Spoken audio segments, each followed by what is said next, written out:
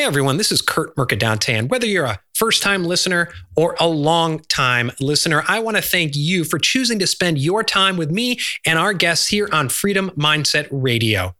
You know, now more than ever in this turbulent time, it's important to share and spread our message of freedom and fulfillment around the globe. So if you get value from this podcast, I have a favor to ask. If you could go wherever you listen to this podcast and leave us a positive rating and review, that helps us carry our message further around the globe.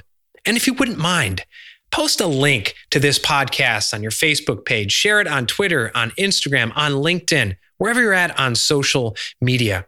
I want to thank you for helping us take our message to those people around the globe who truly need it. And I want to thank you for being a loyal listener. Thank you.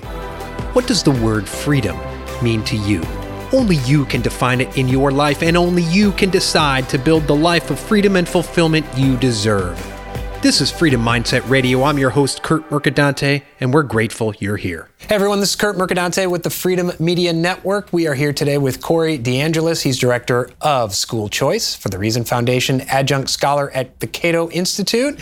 We're talking about freedom today, but specifically, we're talking about perhaps one of the most important freedoms we have, educational freedom. I didn't say schooling freedom, I said educational freedom, because schooling and education don't mean the same. Corey, thanks so much for joining us today. Hey, thanks for having me. Doesn't it come down to fundamentally, you see this on healthcare choice and you see it on educational choice.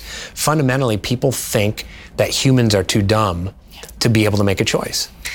Yeah, and I mean, that's the basic argument. Whenever you push someone for a long enough time, someone who's defending the government-run school system, their argument tends to end up somewhere along the lines of, well, there's information asymmetries in the education market, if you're speaking to an economist, or they'll just say these low-income families are just either not smart enough or they just don't have the information, is the argument. And it's just, they'll be kind of nice about how they say it, but the thrust of the argument is that, well, the bureaucrats in Washington know much better about your kid, what your kids need than you do. So you shouldn't be able to pick schools because they're going to advertise to you. And if they advertise to you, you're going to be tricked.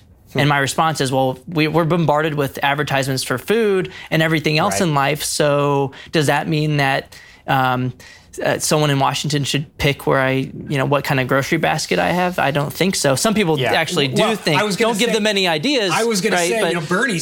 Bernie thinks that would be fine. We can't pick 20 different deodorants, for example, because why do you need 20 different deodorants? Well, because people have different preferences than you.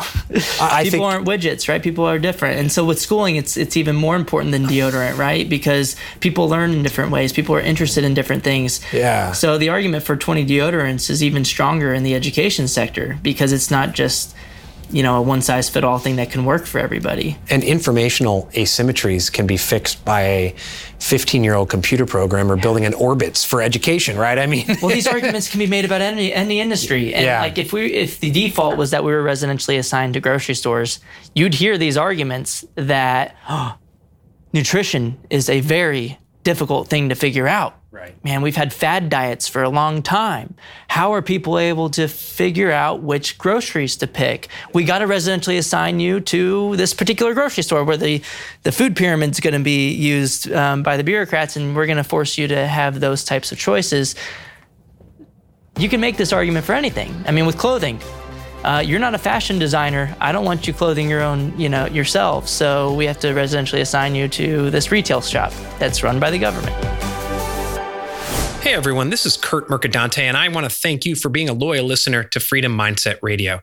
In this chaotic time of coronavirus chaos, it's so important for people to have a process to define, create, and live their lives of freedom and fulfillment. I lay out just that process in my Amazon bestseller, 5 Pillars of the Freedom Lifestyle. And in light of this turbulent time, I've dropped the Kindle price of my book to $4.50. That's a more than $2 drop in price. I do this because I truly believe that this is a process that will help those who need freedom and fulfillment now. Perhaps it's you. Perhaps you have spent the past 5 years, 10 years, 15 years trading away your freedom and fulfillment for a false sense of security and a toxic job and a lifestyle that doesn't fulfill you. And now you're realizing that security was an illusion and you want your freedom now.